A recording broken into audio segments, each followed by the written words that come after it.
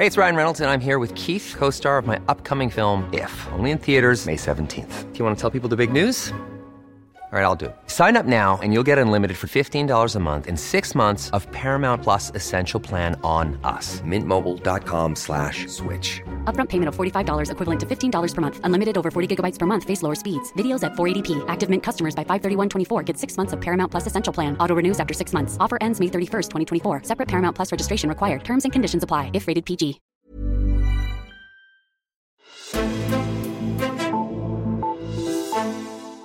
Det går ikke ligefrem godt for Dansk Folkeparti. Partiet er stadig under 10% af stemmerne i meningsmålingerne. I den seneste partiledermåling, der lå Kristian Thulesen Dahl tættere på bunden end toppen, og nu er partiets kronprinser Martin Henriksen og Morten Messerschmidt også begyndt at bjeffe af hinanden.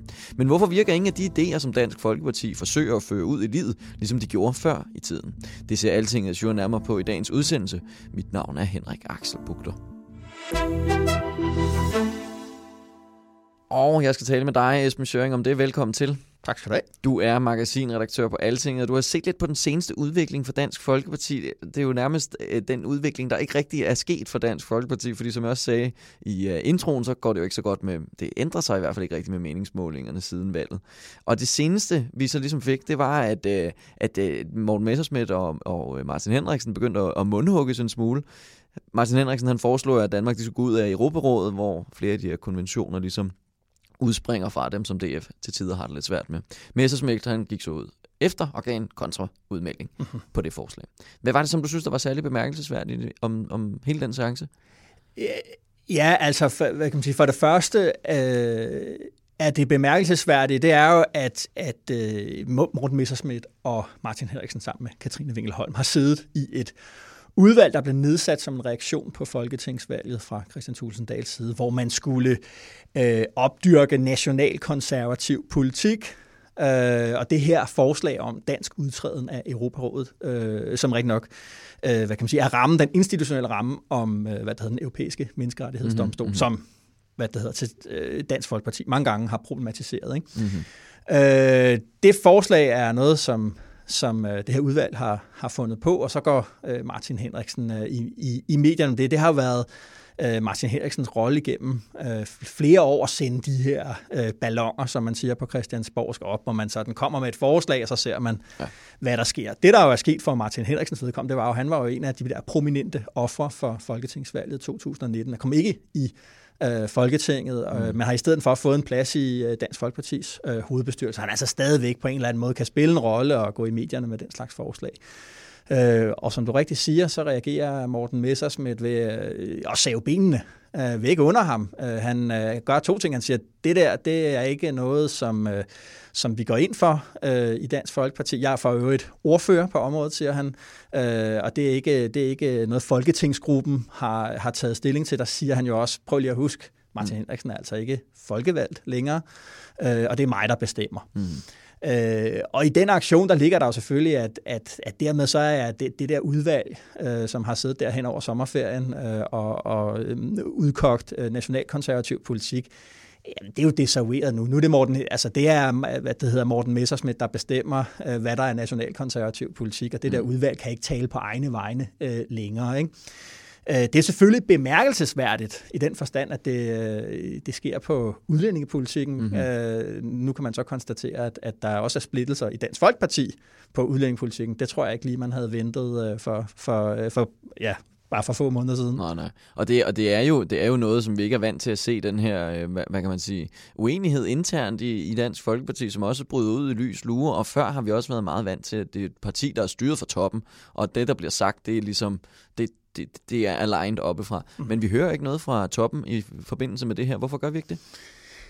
Jamen altså, den eneste måde, man kan forstå det på, det er jo, at Kristian Thulesen Dahl inkasserede et gigantisk nederlag for et halvt år siden. Han tabte 60% af stemmerne, bliver på posten, men prisen er jo selvfølgelig et svækket lederskab. Han kan ikke gå ud og sætte Messerschmidt på plads. Han må ligesom acceptere, at det er så sådan, det er. Ikke? Og det er jo, hvad kan man sige, at komme med den slags udspil er jo noget, Dansk Folkeparti har excelleret i de sidste 20-25 år af partiets levetid. Ikke?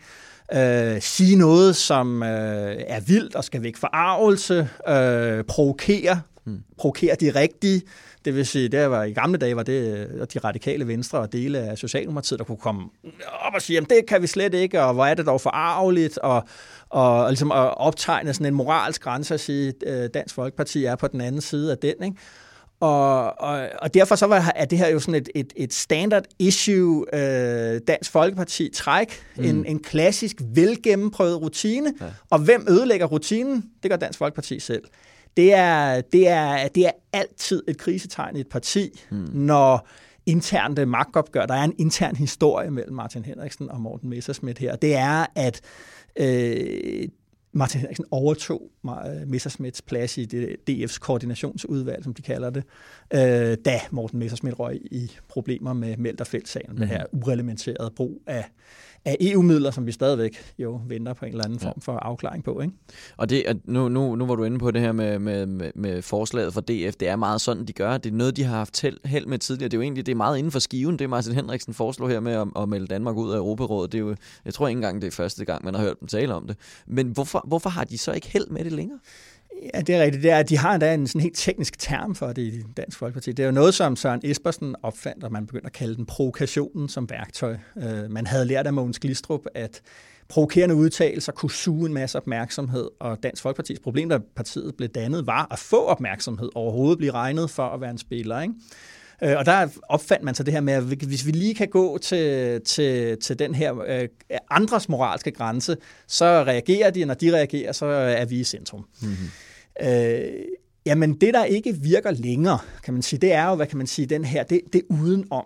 Altså det her med, at udlændingepolitik er sådan et meget omstridt og, hvad skal man sige, sådan moralsk betændt emne. I dag er der jo, det er vi jo vant til at se, det ser vi jo også med den socialdemokratiske regering, vi har nu, er der jo en meget, meget høj grad af konsensus om den førte stramme udlændingepolitik. Folk bliver ikke længere moralsk forarvet over, at der er nogen, der problematiserer internationale konventioner. Det gjorde vores statsminister jo for ganske nylig i sagen om udlevering af danske statsborgere, der har været i IS uniform i Syrien, ikke? Der problematiserer hun også internationale konventioner, så de beskytter de forkerte, ikke? Det var jo noget, som, altså det er jo fuldstændig utænkeligt indtil for ganske få år siden at høre en socialdemokratisk statsminister sige sådan noget. Det siger hun nu. Og derfor så kan man sige, at hele det der forargelseslag, som man har tænkt sin strategi efter for at få opmærksomhed, det er forsvundet. Og det synes jeg er vigtigt, når vi taler om udlændingepolitik, og den forandring, der er sket med udlændingepolitikkens rolle i dansk politik. Den britiske forfatter Oscar Wilde sagde engang, at alle menneskelige relationer handler om sex, bortset fra sex handler om magt, og lidt på samme måde kunne man sige om udlændingepolitik. Udlændingepolitik handler ikke kun om love og initiativer, asyllejre og regler for, hvornår man kan få en bolig eller ej, og hvor længe man skal have været her, før man kan få ophold, og tilknytningskrav og 24-års regler og alt det der. Der var også en symbolsk dimension af det, som handlede om, det skal man tænke nogle år tilbage, nogle årtier tilbage, men der var en del af diskussionen om udlændinge, om vi overhovedet måtte snakke om det. Måtte man overhovedet føre politisk kampagne om det? Kunne man overhovedet ligesom, hvad kan man sige, skrive kritiske indlæg om indvandring, uden at gøre sig skyldig i at være sådan protofascist eller et eller andet i den stil, ikke? Og det vil sige, at det handlede om magten i det offentlige rum. Hvem havde retten til at bestemme, hvad der måtte være på dagsordenen, og hvad der ikke måtte være på dagsordenen?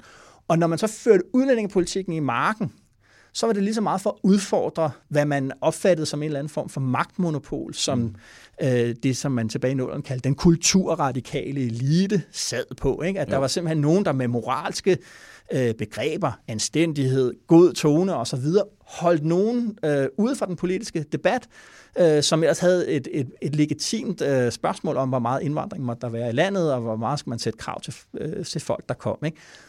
Og det er den der symbolske ekstra dimension, kampen om den offentlige, og magten i det offentlige rum, det er den, der er væk, fordi jamen stort set alle holdninger på udlændingepolitikken får jo foretræde i debatspalterne, i sendeminutterne. Vi er lige kommet igennem en valgkamp, hvor en figur som Rasmus Paludan, jamen han var jo med til partilederrunderne, han sad inde i Folketingssalen, selvom han røg ud, eller ikke kom ind i Folketinget, så den der afsluttende partilederrunde, der sidder han også. Ny Borgerlige er kommet ind. Jamen, altså, der er ikke længere den der moralske barriere, ned gennem den offentlige debat. Og det fratager Dansk Folkeparti nogle muligheder for at provokere, og også for at problematisere det her med, jamen, hvem bestemmer egentlig i den offentlige debat? Er der nogle synspunkter, nogle mennesker, der ikke må være med? Nej. Og det er der, du skriver i din analyse, at der ligesom er, at den der tilgang, som Dansk Folkeparti har haft tidligere med de her forslag, hvor man har smidt en ballon ud og fået en masse opmærksomhed, og DF-opmærksomhed, så var der tale om DF, at den strategi er ligesom løbet tør for asfalt. Er det det, du mener? Ja, det kan vi jo se. Vi kan jo se, at der efter Martin Henriksen havde spillet ud med det her, jamen, så var der nogle reaktioner fra Janne Jørgensen, men ellers så døde historien jo ud stort set samme dag, som den var blevet lanceret. Ikke? Det vil sige, hele det der strategiske setup, som Dansk Folkeparti har haft for at skaffe sig opmærksomhed, blive blandet ind i den politiske diskussion, jamen det virker egentlig ikke længere, i hvert fald slet ikke lige så godt længere. Og der er et andet moment af det, som jo handler om, at da Dansk Folkeparti kom i centrum af dansk politik der fra 2001 og frem, så var det ikke bare noget, de gjorde. Det var ikke bare i kraft af noget, de sagde. Det var lige så meget, hvis ikke endnu mere, fordi at Venstre, da Anders Fogh Rasmussen overtager formandsrådet i Venstre i 1998, beslutter sig for, at den konsensus, som Dansk Folkeparti talte op imod, jamen den brød han jo sådan set også med. Venstre begyndte at føre nogle meget markante kampagner frem mod valget i 2001, som problematiserede dansk integrations- og indvandringspolitik, og man ændrede jo helt berømt jo udlændingeloven 1983 med udlændingeloven af 2002, efter man blev valgt. Og det var det her med, at Venstre lige pludselig besluttede sig for, jamen jo, man må gerne tale om udlændingepolitik, man må gerne gøre det til en central del af sin politiske kampagne og sige, at vi skal have en strammere udlændingepolitik. Det var det, der løftede DF'erne ind i centrum af dansk politik. Og nu er vi så der, hvor det er, at Venstre og Blå Blok generelt jo der er lidt krise om, hvad skal man egentlig, hvad er projektet egentlig, og internt i Venstre, der er der jo stor uenighed om, hvordan man skal ligesom italesætte hele udlændingsspørgsmålet. Er det så det, der drypper lidt af på DF nu, at når V ikke på samme måde er bannerføren, så er der ikke lige så meget spilrum for DF? Jamen, du kan jo se op til Venstres landsmøde her i den weekend, vi lige er kommet ud af. Op til det, der siger Kristian Thulesen Dahl, at han har læst det der interview, som Jakob Ellemann gav i Weekendavisen, hvor han sådan, hvad kan man sige, taler meget åbent om sin tvivl om burkaforbuddet. Var det god tråd med liberal politik, eller var det ikke? Og han havde været meget i tvivl, ikke? Og der går Thulesen Dahl ud og siger, at han har ligesom brug for, at Venstres formand stiller sig fuldt og helt bag den der stramme udlændingepolitiske linje, hvilket Jakob Ellemann rent faktisk også gør i det her interview. Han siger, at jeg bakker stadig op om den stramme udlændingepolitik. Det er ikke en policy-diskussion. Det er en strategisk diskussion. Det er et spørgsmål om, hvorvidt udlændingepolitik skal være det, man først og fremmest henvender sig til vælgerne med, eller det skal være noget andet. Og der kan man jo se på, at valget af Jakob Ellemann, den måde, han agerer på, måske peger på, det er en af de ting, de skal blive enige med sig selv om i Venstre nu, det er jo det der, men er det nu også udlændingepolitikken, der skal være det første, vi siger til vælgerne, eller skal det bare ligesom være en del af den generelle pakke, og så er der noget andet, vi først og fremmest henvender os med. Og man kan sige, jeg citerer det også i analysen der, Mattias Tesfaye, vores integrationsminister fra Socialdemokratiet lige nu, han bare siger det om sig selv, at han er Inger Støjberg uden kagen. Altså det vil sige, at han er politikken uden retorikken. Og, og Ellemann har jo faktisk sagt mere eller mindre det samme. Han sagde, Ingers kage er spist, og opskriften er smidt i skraldespanden. Det er jo i hvert fald tegn på, at man også i Venstre ligesom tænker, jamen prøv at høre, vi går ind for politikken.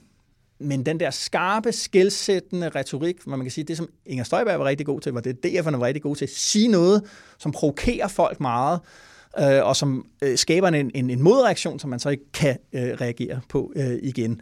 Det er måske ligesom at sige, okay, Ingers kage, den ligger ikke forrest derinde i det borgerlige konditori. Det er nogle andre kager, vi skal have frem foran. Det er den der symbolske dimension af udlændingepolitikken. Jeg siger, altså, der er jo en konsensus om politikken. Hvis der er en konsensus, så er der ikke noget slagsmål. Hvis der ikke er noget slagsmål, kan du ikke mobilisere valg og holdninger og vælgere på det. Så er der et andet snit, Venstre skal ligge i forhold til Socialdemokratiet. Hvis de gør det, hvis de for eksempel lader et mere fordelingspolitisk snit, altså søgte en konfrontation med Socialdemokratiet på velfærd, hvordan man laver velfærd osv., jamen der har DF ikke den store rolle at spille.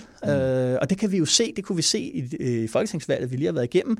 Udlændinge fyldte egentlig ikke ret meget i konfrontationen mellem partilederne, og så klima kommer til at betyde meget, velfærd kommer til at betyde meget, og der har Kristian Thulesen Dahl egentlig ikke nogen særlig stærk stemme. Han har ikke nogen særlig stærke budskaber, og vælgerne forbinder helt åbenlyst heller ikke Dansk Folkeparti med sådan noget, de skal stemme på for at sikre den ene eller den anden form for velfærdspolitik.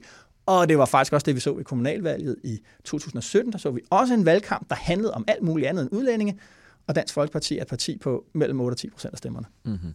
Og hvis vi så her til sidst måske, fordi der har jo været tale om meget siden valget, hvad skal Dansk Folkeparti egentlig gøre nu for ligesom at finde opbakning? Noget af det, som jeg synes var lidt interessant, når Kristian Thulesen Dahl går ud og taler lidt imod Jakob Ellemann, så noget af det, man egentlig talte om, at var et problem, var, at vælgerne jo egentlig ikke helt vidste, om Dansk Folkeparti så var røde eller blå, når det var, at han samtidig flyttede så meget med Mette Frederiksen. Nu ser vi lidt af det igen, men vi har ikke sådan rigtig set, at der har kommet noget, det behøver selvfølgelig ikke være revolutionerende, men en eller anden ny plan for, hvad skal Dansk Folkeparti nu? Hvad er det ligesom, de skal tage og veje for og imod, før de tager næste skridt? Altså jeg synes, som jeg lige ser det, så er de fanget i sådan et ret brutalt dilemma, sådan et lose-lose dilemma, tab den ene vej eller tab den anden vej. På den ene side, så kan man sige, at de kan kigge over på dem, der stemte Nye Borgerlige, og tænkte, jamen det er vores gamle vælgere, de skal tilbage til os. Hvis du skal have Nye Borgerliges vælgere tilbage, så bliver du nødt til at tage et skridt til højre på udlændingepolitikken. Og det var jo selvfølgelig også det, som der lå i, at man nedsatte et udvalg, der skulle udvikle et eksplicit nationalkonservativ policyforslag. Ikke? Men hvis du gør det, og Venstre ligesom har besluttet sig for, at udlændinge, det er vigtigt, men det er ikke afgørende. Det er ikke det første, vi skal sige til vælgerne. Så er du lige pludselig kommet endnu længere væk fra det parti Venstre, som du har brug for til at løfte dig ind i centrum af dansk politik. Og det er derfor, at Thulesen Dahl jo, altså hvad kan man sige, sådan truer og presser Venstre med, at vi er ikke sikkert, at vi vil stemme automatisk for, at Venstres formand skal være statsminister. Det har han jo truet med 100 gange før. Ikke? Men truslen handler om at sige, hvis I ikke taler om udlændinge, jamen så er vores muligheder for at vokse blevet dårligere. Og derfor er man ligesom fanget, synes jeg, lidt af, at ja, tager du et skridt til højre, jamen så kommer du længere væk fra venstre. Gør du ikke, jamen så efterlader du en plads til højre for dig, som Nye Borgerlige kan gå og opdyrke. Dansk Folkeparti er fanget i dilemma der. Mm-hmm. Interessant. Esben Schjøring, tusind tak, fordi du kom forbi studiet. Selv tak. Og tak til dig, der lyttede med. Også Esben Schjøring har netop lagt sidste hånd på det magasin, som han er redaktør for. Det kan du købe et abonnement til på altinget.dk/magasin. 10 udgaver koster 500 kroner. Mit navn er Henrik Axel Bugter, og vi lyttes ved.